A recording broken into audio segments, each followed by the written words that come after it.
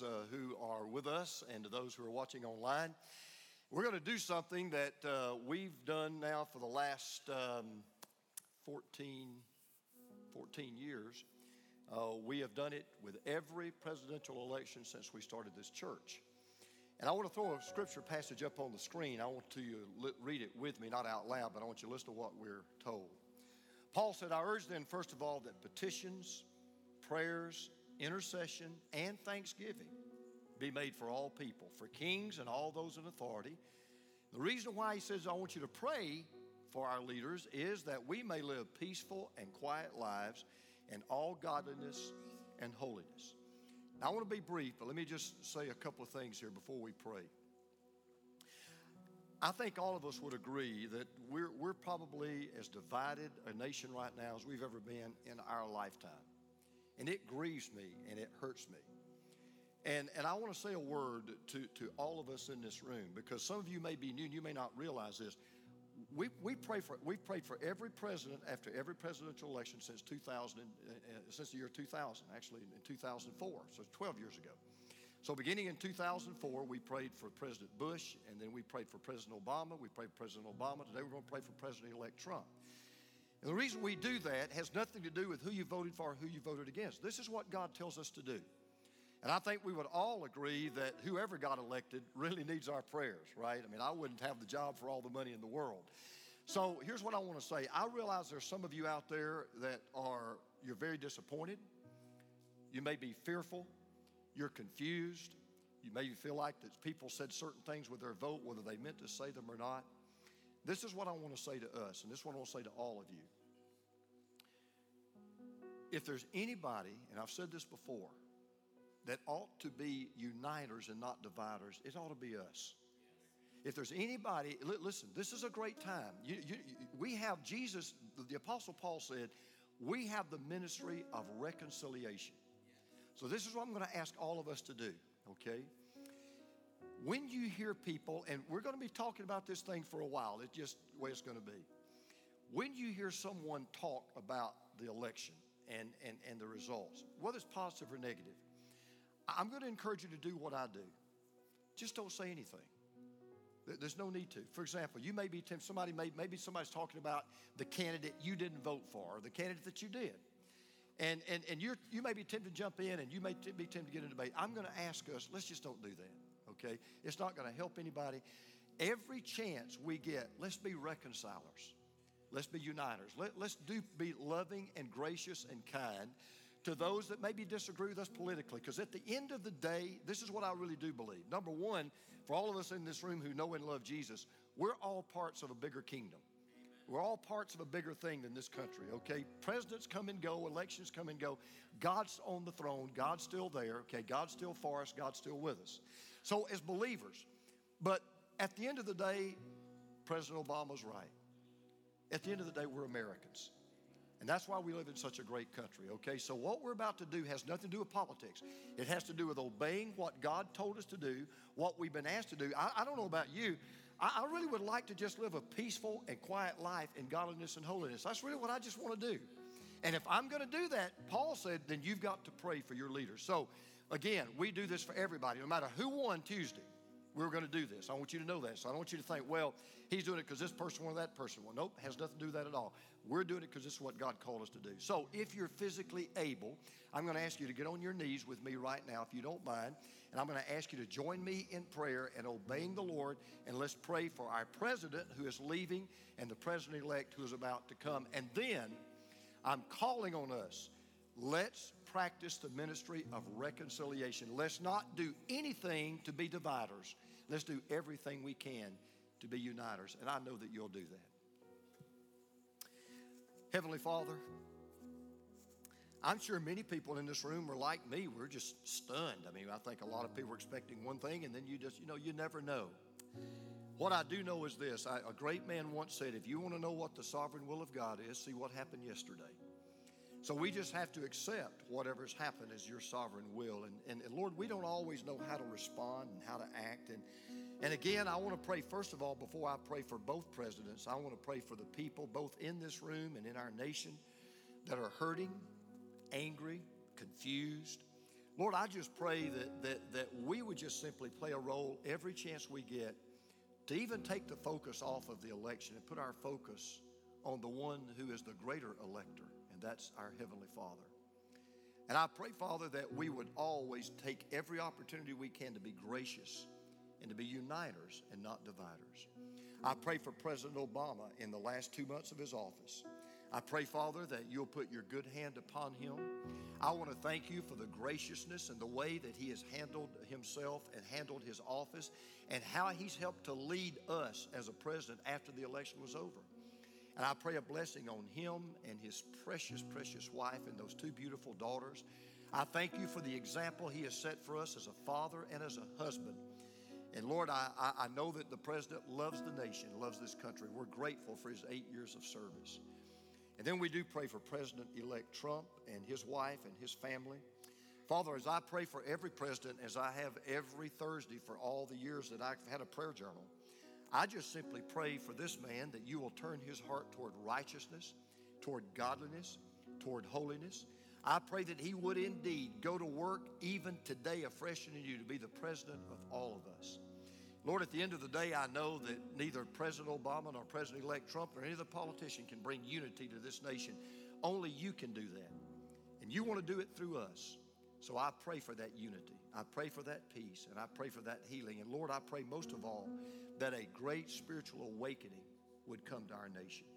Thank you for my church. Thank you for these people. Thank you for the gracious way they've handled themselves through what's been a bitterly divided election. And Lord, I thank you for the way that we're going to leave today, and we're going to be reconcilers and uniters. And so we give all of this to you today in Jesus' name. Amen. Okay, thank you so very much. Let me tell you something. One thing is true about every human being on the planet, and that is we're going to die. And the fact of the matter is, what's so aggravating is this: we know we're going to die. Here's what's aggravating: we don't know when, and we don't know where, and we don't know how. We're literally here today and one day going to be gone tomorrow. Now, let me tell you why I want you to take that seriously. I'm going to tell you exactly what's going to happen to you the second you die. Now, you may think I can't do that. I can. I really can. I'm going to tell you exactly what's going to happen to you the moment that you die. You're going to leave behind all that you have, and you're going to take with you all that you are. You're going to leave behind all that you have. You're going to take with you all that you are. And that's why the series that we're in ought to be important to everybody in this room and everybody listening to me right now, whether you've got a little money or you've got a lot of money. And we've been saying that when something is managed well, when something's done with excellence and has good results, we've got a little phrase we'll use. We'll say it's right on the money. And what we're trying to share with you today is something most of us know, and that is very few people really are right on the money when it comes to money, which is why the series that we're doing right now is so important. And by the way, it may be why God's Word talks more about managing money than it talks about prayer, our faith, our heaven, our hell. And I got to thinking, why does God talk so much about money? God, I don't think he's obsessed with it. Obviously, he doesn't need it. He already owns it. So why does God talk so much about money? Well, I think there are 2 reasons why. Number one, most people don't know how to manage their money. We talked about that last week. I'm not being ugly or unkind or elitist or arrogant when I say that. I'm just being honest. As a pastor, I can tell you, when I've counseled people who've had financial difficulties, and I've counseled a lot of them, 99% of the time, here's their problem. They simply didn't manage their money well. They either did not know how to do it or they just didn't do it. So that's one reason. Second reason why I believe that God talks so much about money is real simple. He wants us to be right on the money with our money. Why would he want that? Because nothing can hinder your relationship with God. Nothing will affect your character. Nothing will control your life more than money. It is not coincidental, ladies and gentlemen. It is not coincidental that the number one problem in troubled marriages is money. It is not coincidental that money kills friendships. It is not coincidental that money destroys families. It's not coincidental that money even sends people to prison. In fact, it's not even coincidental that Jesus said this. He said, you cannot serve both God and money. He didn't say you cannot serve both God and Georgia football, which I'm tempted to serve at times, like last night. Go Dogs. He didn't say you cannot serve God in food. He didn't say you cannot serve God. He picked on one thing. He said you can't serve God and money. Why did he say that? He said because he knew the one thing you'll be tempted to serve all of your life, the one thing you'll be tempted to let have control of you all of your life is money. So when you're right with God, you will be right on the money, because when you put God in his proper place, you will put money in its proper place. And see, here's our problem. God wants to be our master. He wants money to be our servant. We reverse it too often. We want God to be our servant, and we allow money to be our master. And too often, we reverse that. So last week, we talked about taking the right approach to money. And here's what we said. If you were not here last week, I'll give you a quick little 1-minute Wikipedia version of it. What I said last week was, we're under this impression that we need money to meet our needs. And on the surface, that appears to be true. Well, Pastor, I can't pay my bills without money. I can't buy food without money. I can't put gas in my car without money. Of course, money is what meets our needs. Well, the Apostle Paul came along, and he said, you know what? You're wrong. He said, it's not money that meets your needs. You say, well, how does he know? Because Paul is a man that lived his life totally dependent on God, and this is what Paul wrote. He said, and my God will meet all your needs, not your money. My God will meet all your needs according to the riches of his glory in Christ Jesus. In other words, Paul said, if you think you need money to meet your needs, you're wrong. You need God to meet your needs. Because it's God that actually gives you the money that you think you need to meet your needs. And I'll prove this to you. I'll prove to you why your greatest need is God. I told you last week, there are two things you need right now more than anything else in the world.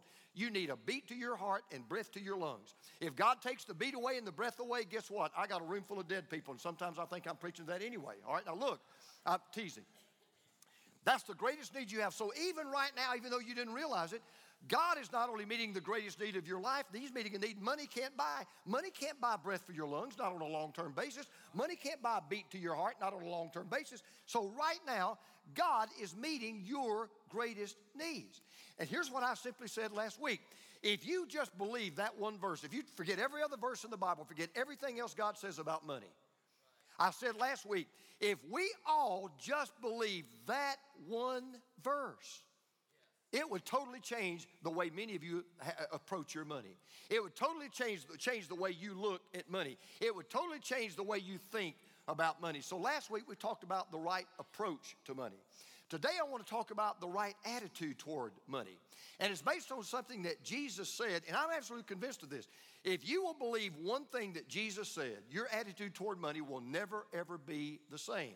Now, if you brought a copy of God's Word, or you want to pull out your iPhone or your smart pad or whatever it is that you use, I want you to turn to the book of Acts. Now, if you don't know where the book of Acts is, we'll make it real easy for you to find. It's in the New Testament, okay? There's an Old and New Testament. New Testament's Matthew, Mark, Luke, John, Acts. It's the 5th book in the New Testament. I want you to turn to Acts chapter 20. There's a statement in Acts chapter 20 that Jesus made. As a matter of fact, it's really interesting. It is one of the very few places outside the Gospels where Jesus is directly quoted. Now, before I tell you what Jesus said, let me kind of give you fair warning. I will be the first one to tell you that when you read what Jesus said, when you hear what Jesus said, it's going to be counterintuitive. You're going to think that can't be true. That's just, with all respect, Jesus, that can't be right. And you're going to find it very difficult to believe. So I want to just go ahead and kind of give you fair warning. I understand what some of you are going to be thinking. I understand you're going to be very, very skeptical, and you're going to scratch your head, and you're going to go, that's just not right. That's just not possible. We're in Acts chapter 20, verse 35. Listen to this. Paul said, in everything I did, I showed you by this kind of hard work, we must help the weak, remembering, now he's calling back something Jesus said, remembering the words the Lord Jesus himself said. And if you don't mind, let's just read these words together. You ready? It is more blessed to give than to receive. All right, let's say it one more time. It is more blessed to give than to receive. Now, can I just be honest? That just doesn't sound logical to me. I mean, logic tells me, right? If I give you something that you don't have, you'll have more of what you didn't have, and I will have less of what I did have. And that's what logic says, right? Go back to the first grade. I don't know if they still teach this or not. Some of you remember this. You remember this question in the first grade? You remember this one? If you have 2 apples and you give Johnny 1 apple, how many apples will you have left? How many of you remember being asked that question in first grade? That was the first question. When we started doing math in the first grade, that was the first question we were asked. Okay, if Johnny has 2 apples and you give him 1 apple, then how many apples will you have? Now, we know mathematically what the answer to that question is. You will have 1 less apple than you started with. And Johnny will have 1 more apple than he didn't have. Now, we know that. In fact, I remember my first grade teacher, Mrs. Cooper, who's still living, by the way, had lunch with her about a year ago. Mrs. Cooper, I remember she asked me that question in class. She said, okay, I want to ask you a question. You know, if you've got 2 apples and you give Johnny 1 apple, then how many apples will you have left? Now, here's what I wanted to answer. I wanted to say to her, well, I'll tell you what I'll have. Johnny will have 1 apple more than he deserves, and I'll have 1 less apple than I deserve. That's the answer to that question, right? Because that's what we think. But God is greater than logic, and God is greater than math, and God says, I know it's hard to believe, I know it's counterintuitive, I know you're skeptical, but God says, I'm telling you, you will be more blessed, you will be better off, it will be more profitable to you if you will give rather than get. And by the way, it all boils down to that word, blessed. He said, Jesus said, it is more blessed, you'll be more blessed, it's more blessed to give than it is to receive. Now, I think there's a reason why Jesus said that. Because see, there's something I know that's true about everybody. I mean, if you're not a real religious or spiritual person, I know what I'm about to tell you is true. Everybody wants to be blessed. Everybody. As a matter of fact, there's a prayer that practically, I'd say it is the most prayed prayer in the world. I would say it is the most prayed prayer in history. I would say the vast majority of you, if you prayed anything today, I guarantee you prayed this prayer. I promise you. It's 2 little words. Here's the words. Lord, bless. How many times have we prayed that? How many times do we pray that? I mean, every single day. Lord, bless this food. We'll go to a restaurant and eat it. Lord, bless this food. Lord, bless my family. Lord, bless my finances. Lord, bless my business. Lord, bless my children. Lord, bless my marriage. Lord, bless my health. Let me ask you a question. Why do we pray that prayer so often? Why is it sometimes I have to wonder, does God just get tired of hearing those 2 words? Lord bless, Lord bless, Lord bless. Why is that a prayer that we all pray so often and we all pray so easily? Let me tell you why. Because instinctively, we just know deep in our heart, there is nothing greater in life than to have the blessing of God. Nothing. Nothing can compare to having the blessing of God in your life. And why is that true? Because if God is greater than any other force in the world, and He is, if that's true, if God is greater than anything or anybody, then the blessing of God has to be greater than any other blessing in the world. So, listen to those words again. It is more blessed to give than to receive. Now, let's think about it. Let's think about it logically. Suppose I came to you and I said, hey, God wants to bless you. You said, oh, it's great. And I said, well, yeah, let me just tell you this, though. God wants to offer you 2 blessings, okay? He's got 2 blessings. One's left hand, one's right hand. Now, suppose I said this to you. Now, this is the lesser blessing of the 2, and this is the greater blessing of the 2. And I said, now, you can have either blessing you want. You can have the lesser blessing, or you can have the greater blessing, okay? So, which blessing would you choose? Well, I know what you'd say. You'd say, Alex, I'll take the greater blessing for 200. All right? You watch Jeopardy, you'll get that, okay? Hey, Alex, I want the greater blessing. Well, here's what Jesus said. Jesus said there are 2 blessings in life. There's the blessing of getting. He didn't say it was a bad thing to get. He said it's more blessed to give than to receive. He said, look, there's a blessing in getting. There's a blessing in that. We all like to get gifts. We all like to get things. There's a blessing in giving. There's a blessing in receiving a gift, and there's a blessing in giving a gift. Jesus said both are blessings. But where we think the greater blessing is getting, Jesus said, oh no, the greater blessing is giving. Now, what I just said to you, Wall Street won't tell you that. Your pocketbook won't tell you that. Your banker will not tell you that. Your accountant will not tell you that. Mathematics will not tell you that. So that raises the $64,000 question, okay? How is it more blessed to give than it is to receive? Because you talk about counterintuitive, by the way, it's also countercultural. Because everything you see on TV today, particularly at Christmas time, what is everything? Every commercial you see on TV is what? Get it, buy it, borrow it and pay for it. You deserve that new car. You need to wear these new clothes. You've got to have that new watch. This Christmas time, I mean, everything says you've got to get. So the question is, okay, how does giving leave you better off than giving? What does giving give you that getting never will? And here's what Paul does. In this simple little verse, in this simple little passage of Scripture, Paul tells us two things that clues us in that giving is the greater blessing and why it is more blessed to give than it is to receive. And let me just be honest with you. When you decide, you know what, I'm going to believe that, I'm going to live that, I'm going to practice that, I promise you, you will be right on the money. So just two quick things we're going to talk about today. What is it that giving does for us, and how is it that giving is a greater blessing than getting? All right, watch this. Number one, giving delivers us from the bondage of greed. Giving delivers us from the bondage of greed. Now, let me tell you what Paul's doing in this chapter.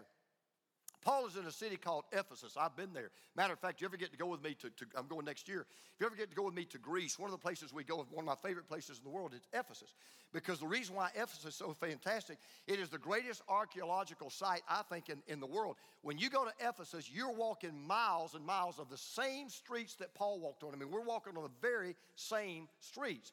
Well, Paul is in Ephesus, and he's giving his farewell address to this church in Ephesus that he had founded. And so he's kind of telling them, hey, I'm about to leave you, and this is how I want you to remember me as I leave. And so here's what he says to these Ephesian elders. He says, now, I commit you to God and to the word of his grace, which can build you up and give you an inheritance among all those who are sanctified. And then he says something that's kind of weird.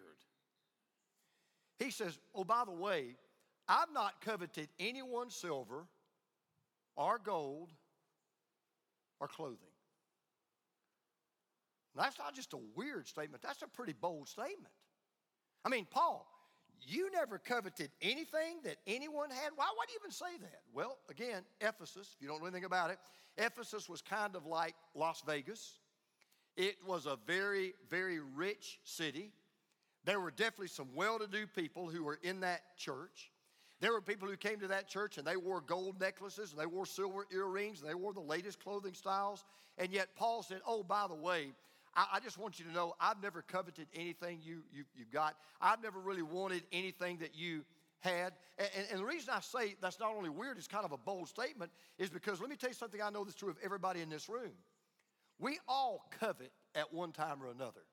I mean, everybody here has done that, right? You either, we covet the clothes that somebody wears, or we covet the jewelry that somebody has on their hands, or we covet the car that somebody drives, or we covet the house that somebody lives in, or we covet the money that someone makes. The fact of the matter is, we all covet. As a matter of fact, let me tell you something.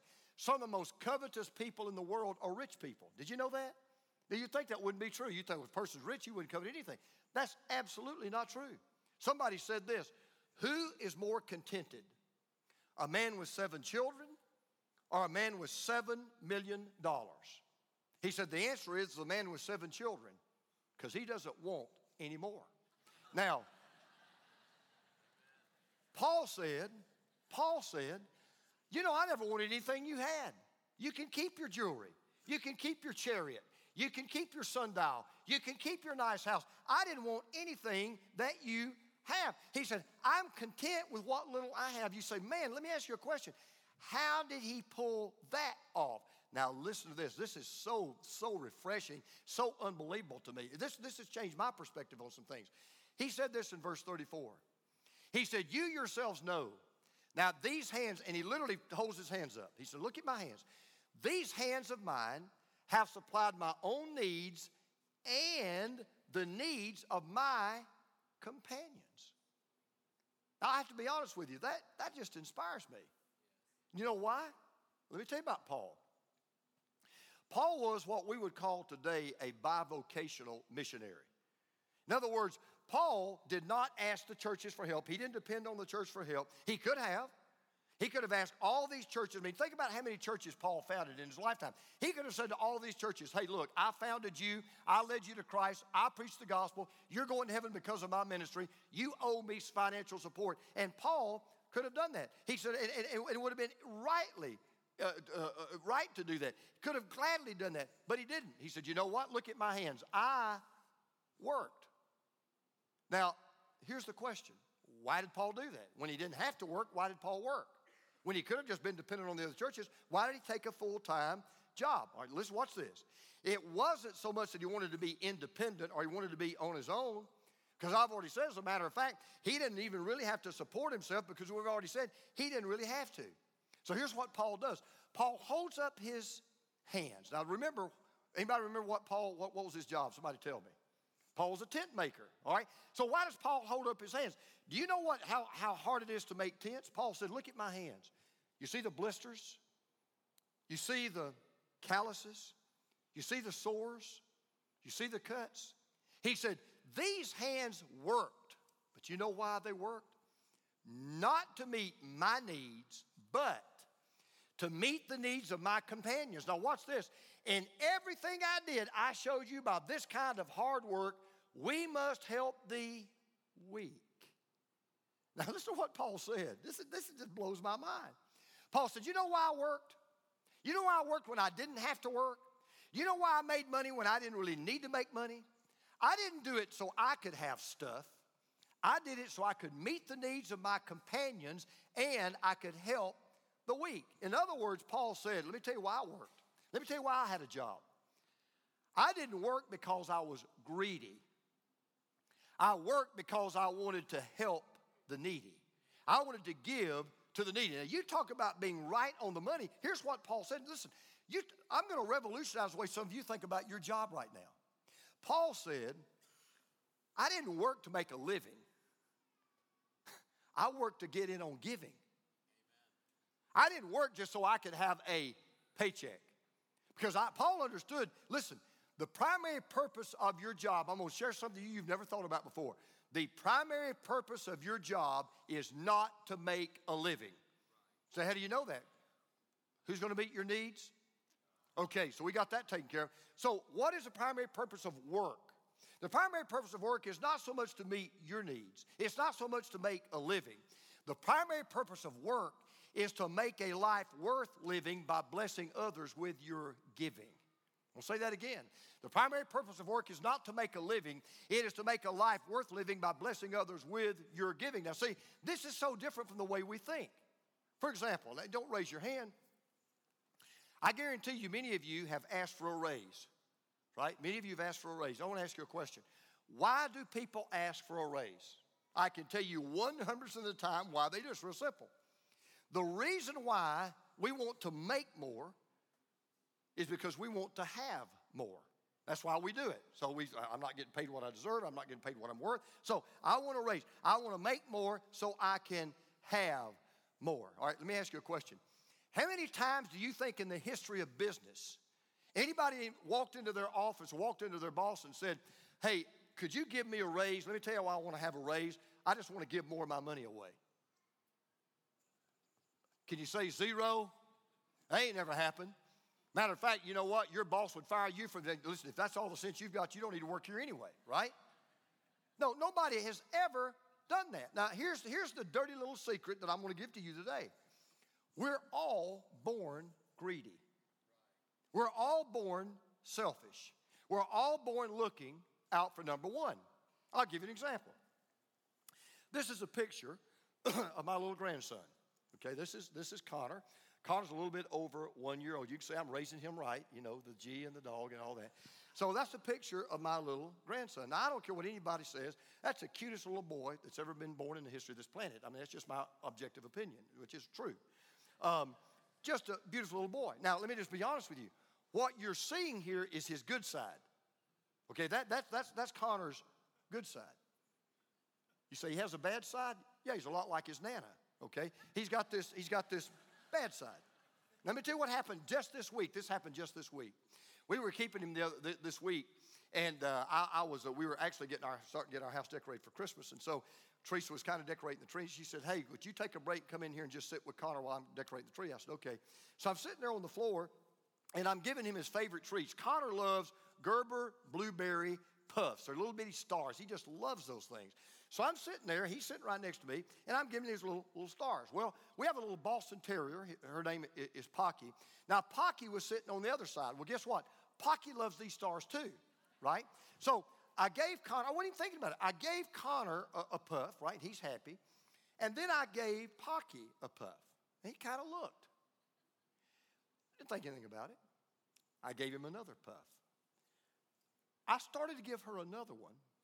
He reaches across me, tries to slap her across the face. He goes, bah, bah.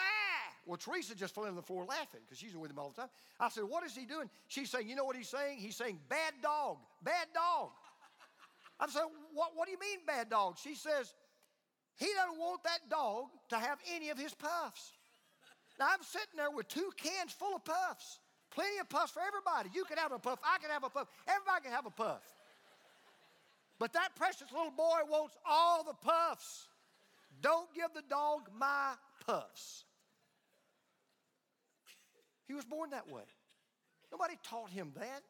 Nobody, I mean, let me tell you something. He finally ran the dog out of the room. I'm not joking. Now, here's my point. There's only one way to free yourself from the bondage of greed, and that's giving. Because you know why? Giving takes the focus off of yourself, and it puts the focus on others. Giving releases you from the bondage of always wanting what you want and gives you the freedom of giving others what they need. Let me tell you something. You want to be happy? You want to be full of joy? Listen to this. Joy never comes from a mirror. Joy always comes from a window. Joy never comes from focusing on yourself. You won't get joy that way. Joy comes when you focus on other people. You know why people spend a lot of money every summer? They do it every year. Why do people spend a lot of money? They'll spend thousands of dollars to go down to the beach and buy a beachfront condo for 1 week. Thousands of dollars. Don't even think anything about it. Well, why do they do that? I tell you why they don't do it. They don't buy that. They don't rent that condo so they can go in and stand in front of a mirror all day and sing how great thou art. They don't do it for that reason. You know why they want a beachfront condo? Not so they can look in the mirror. They want to look out the window. They don't rent that condo to look at themselves. They rent that condo to look out at the beautiful beach. And here's what I want you to understand. Greed always puts you in front of a mirror. Giving always puts you in front of a window. I'll tell you something I thought about the other day. I was working on this message. I'll bet you'll agree with this statement. I have never met a happy, greedy person in my life. And I have never met an unhappy, giving person in my life. So I want to do a little bit of an experiment right now, okay? And I want you to just be honest. How many of you have ever heard somebody criticize the church because the church talked about giving and money? Now just be honest. How many of you have ever heard people do that? Okay, it will be unanimous. All right, we've all heard people. They get so angry and upset because people talk about giving and about money. As a matter of fact, that's where some of you are right now. You just won't admit it. Okay, so let me just help you here. Let me share with you why we're doing this series. Let me share with you why we're talking about giving. Let me share with you why I don't just talk about it. I do it gladly. I do it enthusiastically. I do it willingly. Because the second truth is this. Not only does giving free us from the bondage of greed, here's the second thing giving does. It delivers us to the blessing of God. It delivers us to the blessing of God. Now let's come back to that central statement. All right, it's real simple. And look, you either believe it or you don't. Jesus said it is more blessed to give than to receive. That one statement drove the Apostle Paul to do what he did. It drove him to go where he went. It drove him to be what he was. Jesus said, we make a living by what we get for ourselves. We make a life by what we give to others. Now, if what Jesus said is true, and let's just say that's true. Let's assume for a moment, okay, I believe it. All right, if you really believe it, now watch this. Then everybody ought to line up outside that door when this message is over and come shake my hand and hug my neck and thank me. I'll talk to you about giving. I mean, if this is true, then you ought to say, hey, thank you for sharing that with me. You know why? Because if what Jesus said is true, all I'm trying to do, folks, is put you in the most blessable position you can get in. That's all I'm trying to do. I'm trying to put you in a position where God can bless you. By the way, you know what that word blessed literally means? It literally means to be happy. It means to make happy. Jesus said, happiness is the natural byproduct of blessing other people. Happiness is what you get when you give to meet the needs of other people. And see, that's why in our church, we have provided so many great ways that you can be blessed by giving your tithes and offerings to our church. The tithe that we ask you to give, that supports the budget that allows us to minister to others 24/7. Above your tithe, you give your offerings to like our Be More campaign. What does that do? It supports our missions ministry.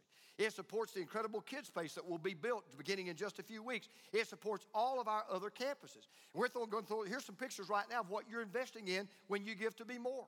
You're giving to the kids area. You're giving to the Mill Creek campus. You're giving to the Lanier campus. And Jesus said, you want to be happy? Yeah, but Lord, I want to be happy. Life's too short to be sad. May as well be happy. He said, then the greatest path to happiness is when you give to meet the needs of others. Now, let me just say this. I have learned one thing about happiness. And I had to learn it the hard way, but I've learned it. You will never, ever be happy if you try to get it for yourself. If you go looking for happiness, you won't find it. I'm telling you. You will never get happiness if you go after it for yourself. I'm going to give you one example. Take marriage, for example. Let's just take marriage. One of the biggest mistakes people make in getting married, you know why people get married? One of the biggest mistakes they make is because they think if I get married, my marriage will make me happy because of what I'm going to get out of it. So that's why a lot of marriages don't make it. And that's why a lot of marriages are unhappy, because they both went into the marriage thinking about what they were going to get out of it. One psychologist said, the way most people come to marriage is the way a tick comes to a dog. He said the tick only latches onto the dog for what it can get out of it. He said that's the way most people come to marriage. And then he said this. He said the only problem is in marriage, there are two ticks and no dog. Now, the people who are happiest in marriage are the people who look for ways that they can give happiness to their spouse, not get happiness from their spouse. I've been married, as you know, Teresa, 40 plus years. We don't have a perfect marriage, but I got a happy marriage. I hate to leave home, and I love it when I come home. I sat down beside her this morning before I came to church. I sat down beside her, and I said, honey, just wanted you to know I'm so thankful for you. I'm so glad you married me. You're my best friend. Next to Jesus, the best thing ever happened in my life was you. You know why? She spent 40 years trying to make me happy. And I am happiest as a husband when I'm trying to make her happy. We are happiest in our marriage when we say, you know what? I'm not in this for what I can get out of it. I'm in it for what I can give to it. And you know what happens? When I give to it, guess what? I get more back than I gave to it. It's an incredible, incredible thing. I mean, it's been proven time and time again. If you look for happiness and all the things you can get, you'll never find it. But when you start looking for ways to give and make others happy and bless and make other people's lives blessed, then happiness will find you. And by the way, can I just make this is so important. Please don't think I'm just talking about money. Please don't think that. When I talk about giving, matter of fact, you know, for some of you in this room, money is probably the least important thing you need to give to our church. In fact, let me tell you this. If it's more blessed to give than it is to receive, that goes for your time. That goes for your talents. That goes for your abilities. That goes for the way that you can serve other people. I want to tell you something. We need you, and God wants you to give your time and your giftedness and your abilities to help us meet the needs of other people. I have pastored 5 churches. This year, in December, if God lets me live, I will celebrate my 40th year as a pastor. Now, for some of you that don't know me, I started pastoring when I was 3, okay? But I will celebrate my 40th year as a pastor. Let me tell you what I've learned. 40 years and 5 churches. The people that are happiest in church, and the people who are most fulfilled in the church, and the people who get the most out of the church are the people who serve in a church, by far and away. And I just want to say a word. If you volunteer in our church in any area, I just want to say thank you, because I want you to understand, I get it. We couldn't open our doors without you. Listen, let me tell you something about let me tell you, I won't let you clap a minute. Let me just say something about all our volunteers. Do you realize that practically everything that's done in our church for free, our volunteers could get paid for doing it somewhere else? Take child care. People get paid for child care all the time. Take directing traffic. You can go to any public venue and get a job helping direct traffic and park cars. How about ushers and greeters, okay? Go down to the Fox Theater. Do you think those ushers and greeters are doing that just out of the goodness of their heart? No, they're getting paid for it. They're getting paid to take you to your seat. They're getting paid to hand you a program. They're getting paid to be nice to you. So I just want to thank all of our volunteers for teaching us by example. It's more blessed to give than it is to receive. So now, would you just let our volunteers know how much you appreciate them and how much you love them? Now, listen. Don't take my word for anything I've said to you. Please don't do that. Listen. Let's go back to the one who made this statement to begin with. Let's go back to Jesus. Many of you know I was an accounting major, okay? So I want you to understand something. I learned about the bottom line. Trust me. That's one thing you learn about accounting. The most important line is the bottom line. If you're a bottom line thinker, and I'm a bottom line thinker, if you're a bottom line thinker, then you'll love Jesus because he was a bottom line thinker too. And he was actually arguing from the bottom line that it's better to give than it is to receive. And here's what he was trying to get you to understand. The reason why you ought to give, be more passionate about giving than receiving, the reason why it's more blessed to give than to receive, it's not just because it's the right thing to do, it is the smart thing to do. Amen. And you say, well, why is that? For one simple reason. What I said earlier. You're going to leave behind every single thing you get in this life. Everything you get, you're going to leave it behind. You're not going to take it with you. However, you literally can send it on ahead. You can get an eternal return on your investment by giving and investing in the only thing that's going to last forever, and that's people. As a matter of fact, elsewhere, Paul wrote these words, and I'm going to put it in a kind of a modern translation because I love the way this translation puts it. Listen to what Paul said. Paul said, give happily. That's why the Bible says the Lord loves a cheerful giver. Give happily to those in need. Always be ready to share whatever God has given you. By doing this, you'll be storing up real treasures for yourself in heaven. I love this next part. It is the only safe investment for eternity. Now, you got to make a decision. We're going to wrap this up. You got to make a decision. Either you believe it's more blessed to receive than it is to give, or you believe it's more blessed to give than it is to receive. So let me just kind of tell you something I want you to do, and I'll kind of maybe illustrate the point this way. I want every one of you, and this is not a, I'm not trying to be funny. I want you to do something. I want every one of you to hold your hand out right now, your right hand right in front of you like this, okay? Everybody got it? Hold your hand out. Now, I want you to make a fist. I want you to grit your teeth, and I want you to squeeze that fist as hard as you can. I mean, I want you to squeeze it. I want you to imagine if George Washington was in there, you would strangle him to death right now. Okay, I want you to, hold it. Just keep holding it. Squeeze it just as hard as you can. Just squeeze it. Keep squeezing it. Now, if you don't believe what Jesus said, that will be exactly the attitude you have towards your money. It's my money. I don't like you talking about my money. All you're after is my money, and you ain't going to get my money. That'll be your attitude. I worked on that all week. It's my money and you're not taking it from me, you crooked preacher. You're not doing it. Now, relax your hand. Simple question. Which feels better? Some of you are going, man, I thought I was going to lose a fingernail, right? I'm so glad that I've done that. Listen, Jesus said, when you really believe it is more blessed to give than to receive, you'll hold everything you have like that with an open hand. You know why you'll do that? You say, Lord, not only is it all yours, but you know what, Lord? You can have it all. You take whatever you want. I'll live off the rest. And you know why, Lord, I know I can do that? Because you've already promised you're going to meet all my needs according to your riches and glory in Christ Jesus. See, I believe the greatest blessing you will ever get in life is the blessing that comes to you when you give back to life.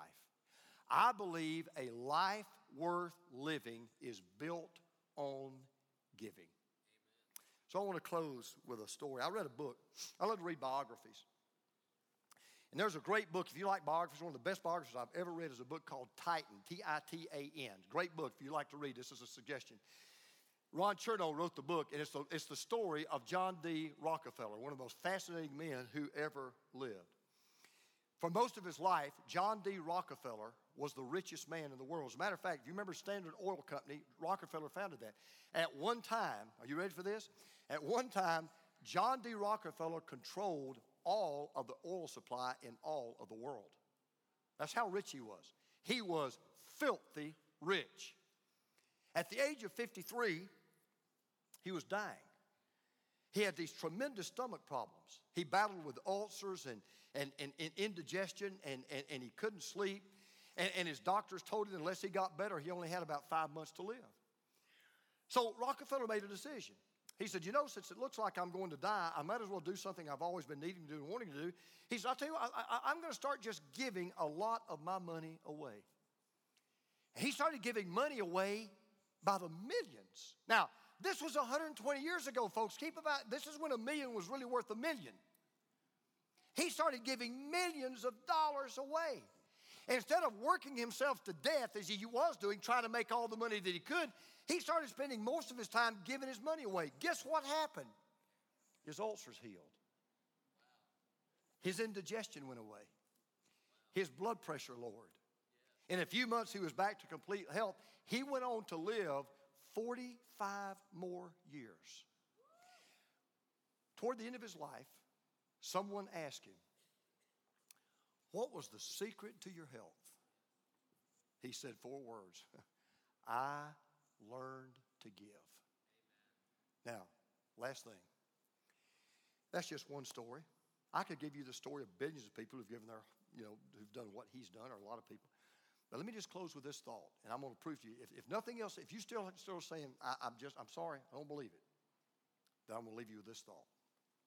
I'm going to prove to you. When I say this, nobody in this room can say I'm wrong. You can't do it. When you give your heart and you give your life to Jesus Christ, here's what you get back in return. You get forgiveness of all of your sins. Amen. You get a home in heaven. You get a permanent relationship with God. You get a peace that passes all understanding. You get a joy unspeakable and full of glory. And you get a purpose for living. So I'm telling you, as a satisfied customer, it's more blessed to give than it is to receive. Amen. Let's pray together. With heads bowed and with eyes closed. No one moving, no one stirring. Just a moment. Just give me a minute. Listen. I want to ask you to do something today. Forget your money. Forget your pocketbook. Let's get off of that.